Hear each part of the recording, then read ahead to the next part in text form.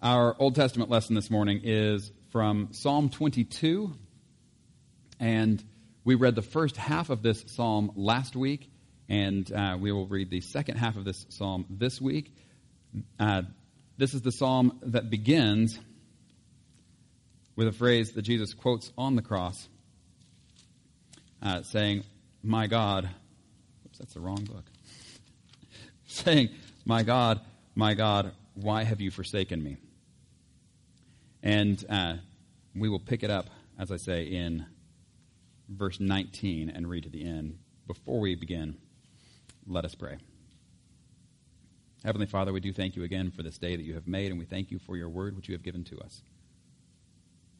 Lord, we ask that you would help us as we hear your word read and proclaimed today, to hear it.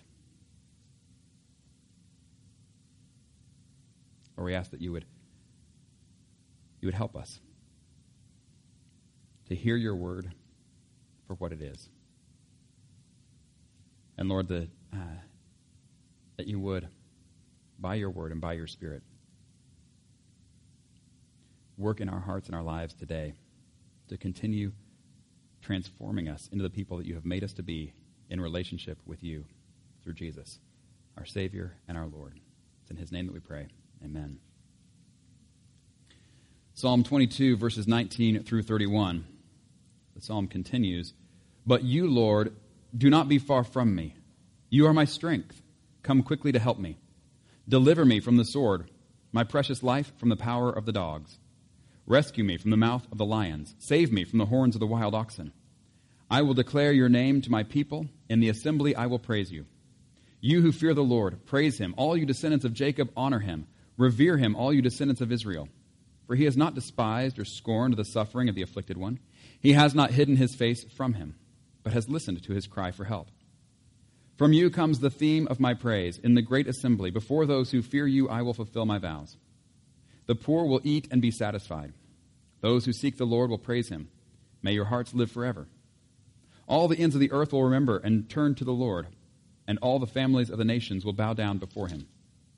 For dominion belongs to the Lord, and he rules over the nations. All the rich of the earth will feast and worship. All who go down to the dust will kneel before him. Those who cannot keep themselves alive. Posterity will serve him.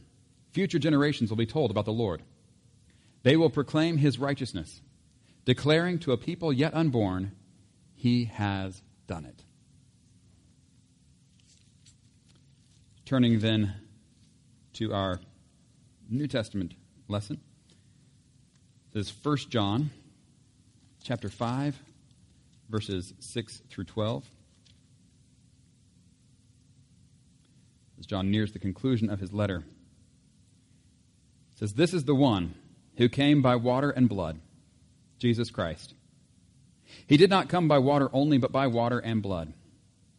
And it is the Spirit who testifies, because the Spirit is the truth. For there are three that testify, the Spirit, the water, and the blood. And the three are in agreement. We accept human testimony, but God's testimony is greater, because it is the testimony of God, which he has given about his Son. Whoever believes in the Son of God accepts this testimony. Whoever does not believe God has made him out to be a liar, because they have not believed the testimony God has given about his Son. And this is the testimony. God has given us eternal life, and this life is in his Son.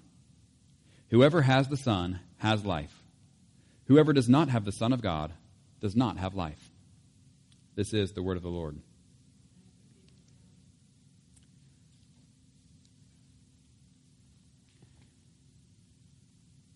you ever stop to consider why people are telling you what they're telling you? Or why they're showing you what they're showing you? I hope so. If you don't, you should start paying attention to these things. Sometimes it's simple advertising. They're showing you what they're showing you. They're telling you what they're telling you because they want you to buy their product. That's simple. Other times it's because people are trying to get a reaction out of you one way or another. Other times it's actually for your good. They're trying to tell you something that is going to help you out in the long run, kind of thing. People are trying to teach you or to inform you. it's good to stop and think about why people are telling you the things they're telling you, why they're showing you what they're showing you. I tell you this because today we're going to look at something we might not want to look at. And we're going to be talking about and thinking about something we might not want to talk about or think about. But there's a reason that John presents this to us. It is actually of critical importance. Paul puts it this way in 1 Corinthians chapter 15. He says, "For what I received I passed on to you as of first importance, that Christ died for our sins according to the Scriptures, that he was buried and that he was raised on the third day according to the Scriptures, and that he appeared to Cephas and then to the 12, and goes on with who all else he appeared to. But what we're looking at this morning is the first part of that, where Paul says, what I received I passed on to you as of first importance, that Christ died for our sins according to the Scriptures. And here we're looking at John chapter 19, verses 28 through 37. As John presents us with Jesus hanging on the cross, suffering and in pain. And like I say, it's the kind of thing you go, I don't want to look at that. I don't want to look at somebody suffering. I don't want to look at somebody in pain. I don't want to think about that. Surely there's some game on my phone that I can use to distract me so I don't have to think about such terrible things. But there's a reason for this. And as Paul says, this is of first importance, even more important than the games on your phone. So here we go. John chapter 19, verse 28. Later, knowing that everything had now been finished, and so that Scripture would be fulfilled, Jesus said, I am thirsty. A jar of wine vinegar was there, so they soaked a sponge in it, put the sponge on a stalk of the hyssop plant, and lifted it to Jesus' lips. When he had received the drink, Jesus said, it is finished. With that, he bowed his head and gave up his spirit. Now it was the day of preparation, and the next day was to be a special Sabbath. Because the Jewish leaders did not want the bodies left on the crosses during the Sabbath, they asked Pilate to have the legs broken and the bodies taken down. The soldiers therefore came and broke the legs of the first man who had been crucified with Jesus, and then those of the other. But when they came to Jesus and found that he was already dead, they did not break his legs.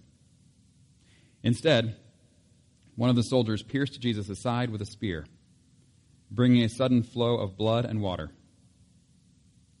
The man who saw it has given testimony, and his testimony is true.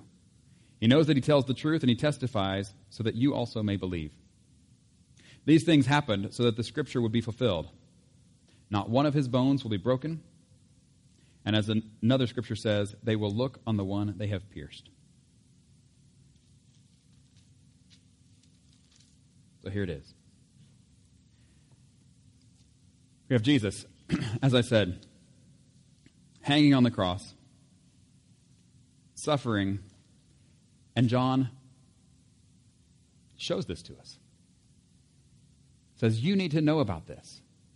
You need to take some time, and you need to think about this of Jesus on the cross, why he was there and what he did there. And of course, John is telling us this as an eyewitness. I saw this, and I want you to know about it. And of course, at the end of the passage there, he tells us why he wants us to know this. I want you to know this so that you may believe. In other words, there is something amazing going on that you need to know about so that you can believe, because it is in, as he says in 1 John 5 we just read, whoever has the Son of God has life. This has been the message the whole way through. In him was life. And that life was the light of all mankind. John is presenting Jesus to us as the source of all life, and here he is hanging on the cross dying. Doesn't that seem kind of counterintuitive? Doesn't that seem like it might work against his argument to say that the one who is life itself dies? John says, no, that's a very, very important part of this whole thing. You don't understand the whole thing if you don't see this part. If all you see is Jesus as the life giver and the victory in life itself, and that's it. It's all roses, no thorns. You've missed it. You've missed it. Jesus is the life who comes into this life. The life giver who actually takes up the human experience of life in all the suffering, in all the pain.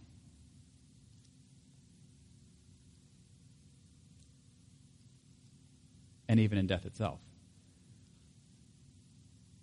And so John describes it this way. He says, verse 28, later, knowing that everything had now been finished and so that Scripture would be fulfilled, Jesus said, I am thirsty. A jar of wine vinegar was there, so they soaked a sponge in it. They put the stalk of the hyssop plant and lifted it to Jesus' lips. When he received the drink, Jesus said, it is finished. With that, he bowed his head and gave up his spirit. Do you hear that John is not just describing what happened, but he also is explaining why it happened? Did you notice that it says in verse 28, so that Scripture would be fulfilled? If you look down at verse 36, you see the same line again. These things happened so that the Scripture would be fulfilled. And in verse 37, and as another Scripture says, this is key. When we looked at 1 Corinthians 15, and Paul says, for what I received, I passed on to you as of first importance, that Christ died for our sins according to the Scriptures. That he was buried, that he was raised on the third day, according to the Scriptures. Do you hear this? Do you hear this constant refrain that John and Paul are both saying? You can't tell the Jesus story without saying how he is the dun-dun to the dun-da-da-dun-dun of the Old Testament. How this that is happening to Jesus on the cross is not happening because he is a victim of something that, man, who could have seen this coming? But that Jesus is hanging on the cross because this was a part of the plan from the beginning. That when he's hanging on the cross, this is not an unfortunate detour from what was supposed to be the plan. This was the plan. That Jesus himself would come into the world to die for the sin of the world. That he died, that Christ died for our sins according to the Scriptures. You go all the way back to the Old Testament, you look all the way through. Genesis 3. In Genesis 3, you see both the fall of mankind and also God saying, now here's the plan. There's going to be someone born of a woman who is going to crush the head of the serpent. When Jesus is hanging on the cross, this is he is fulfilling Scripture, and he is winning the victory over sin and death itself by dying.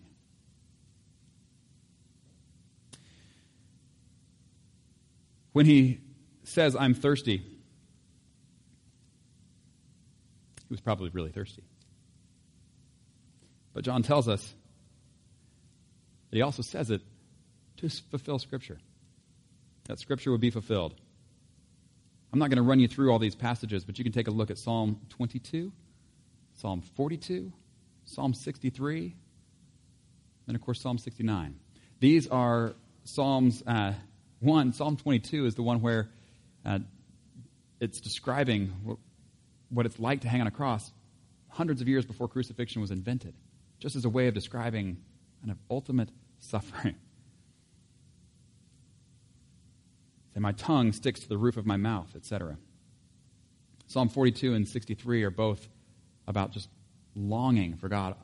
As a deer pants for the water, so my soul pants after you. I'm thirsty for you. That kind of thing. And Psalm 69 is the giving. They gave me vinegar to drink. So here I am, thirsty. And what do they give me? Vinegar. So in this one In this one spot, Jesus is kind of tying in with so many places in the Old Testament. But I think there's another one as well. And that goes all the way back to Exodus 17. You remember when the people had come out of slavery in Egypt and God had brought them across the Red Sea. It was amazing. And then they get to the other side and they say, well, now we're just going to die here because God has brought us out here with nothing. We're thirsty. We need water. And God provides water from a rock. We see Jesus meeting a woman at a well in John chapter 4 and saying that he can provide living water. In this moment, Jesus, as we see later, they stab him with a spear, and out comes water and blood. There are physiological reasons for that. This is one of the ways that people look to it, and you can say, well, was Jesus really dead, or was he just kind of partly dead? Was he mostly dead? And this is one of the physiological things you can look at and say, no, he was dead, like really dead. But it also should remind us of when Moses hits the rock with a stick and the water comes out. This is Jesus, again, being a fulfillment of Scripture in that way, where it kind of points to him again, that he is the rock, that he is that source of the living water, even as he represents the people who thirst. Once he has received the drink, he says, "It is finished." With that, he bows his head and gives up his spirit. I don't know how you read this. "It is finished" line. But if you have ever... If you've ever been watching a sport that you really cared about, and then you realize that, okay, we're in the fourth quarter, and we'll just go with football. We're in the fourth quarter. There are 3 minutes left. We're down 50-7, and you say, it's over. Like, do we need to watch this out? I don't know. It's finished. There's no hope at this point. So you could read it like this, that Jesus at this point is just like, well, I guess evil wins. It's done. I hope you don't read it that way. This is not how I believe Jesus means this. But in a different way. Have you ever seen somebody who has crossed the finish line of a marathon, and after running the 26.2 miles, their body is just completely done? They are finished. And they cross the finish line and they just collapse. But at the same time, as they cross the finish line in complete exhaustion, there's still that smile that comes through. Like, how is that possible? To be in that bad a shape and still be smiling? And it's because they have accomplished what they set out to accomplish. That they have finished the race. Or as Paul says it, I have fought the good fight. I have finished the race. I have kept the faith.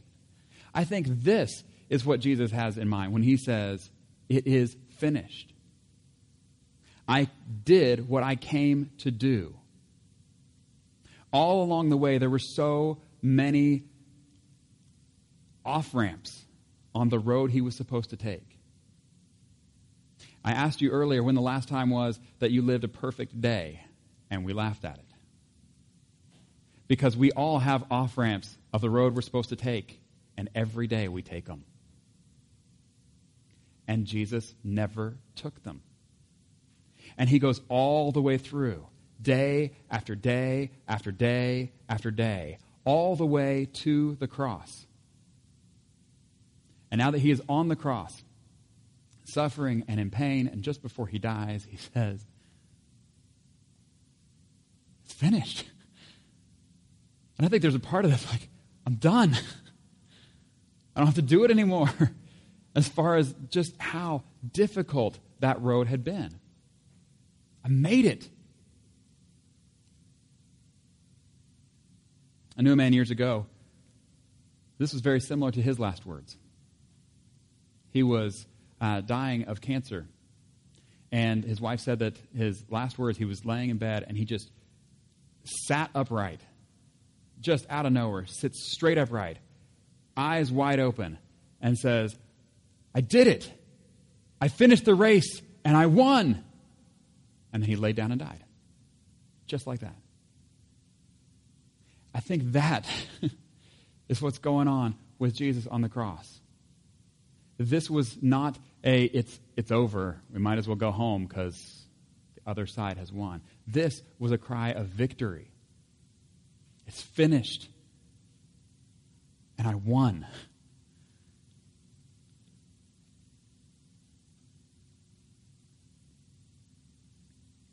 So verses 28 to 30, Jesus finishes what he came to do and fulfills the scripture in doing that. We already mentioned in 31 to 34 how they had pierced Jesus' side. And again, we see this, John tells us, this is again fulfillment of scripture. It says not one of his bones will be broken, and also that they will look on the one they have pierced. Hands and feet, and now side. Piercing him again and again. Every bit of this, as John reflects on it, says, wait a second. This isn't just some terrible, tragic thing that happened to my friend. This is what the Bible has been about all the way through. And as I go back and I read the Psalms, as I go back and I read Exodus, as I go back and I read Deuteronomy, every bit of it, it's just pointing to Jesus again and again. And John says, I want you to see this. And when you see it this way, then you do see Jesus' cry, "It is finished," as a victory cry, not as a cry of defeat. That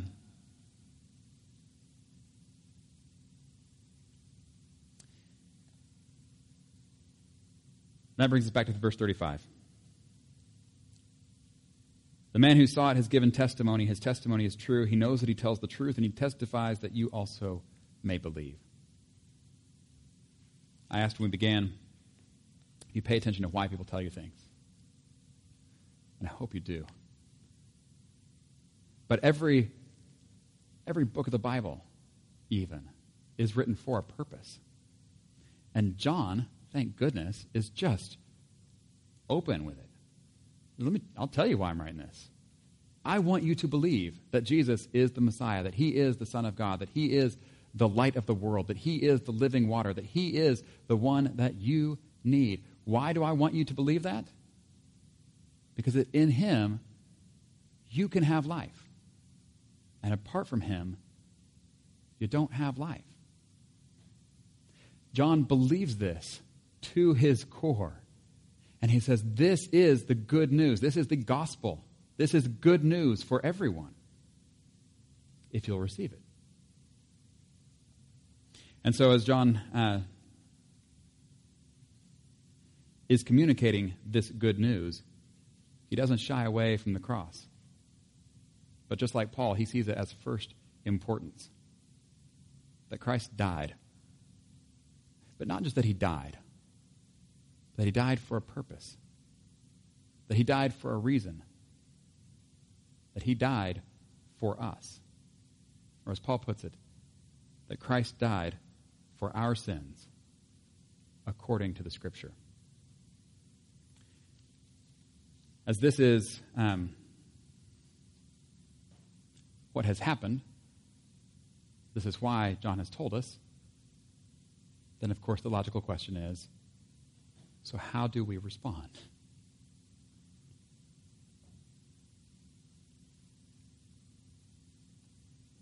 Do we reflect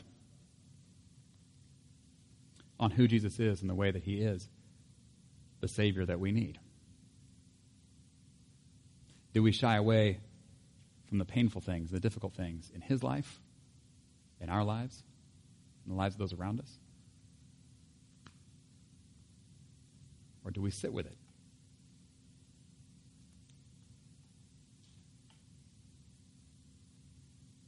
Do we see the meaning even in the painful parts?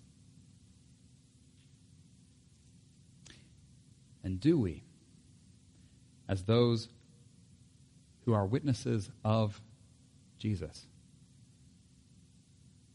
like John, do we testify? Do we let others know the good news? The good news of the gospel of Jesus, that Christ died for our sins, according to the Scriptures, that he was buried, that he was raised on the third day, according to the Scriptures, that he appeared to Cephas or Peter and the 12 and many, many more. I hope you will consider why people tell you the things they tell you. And more than that, I hope you will consider why you tell people the things you tell them. And I hope it is for their good, and I hope that it is to share with them the life-giving good news that everyone needs to hear. In the name of the Father, the Son, and the Holy Spirit, amen.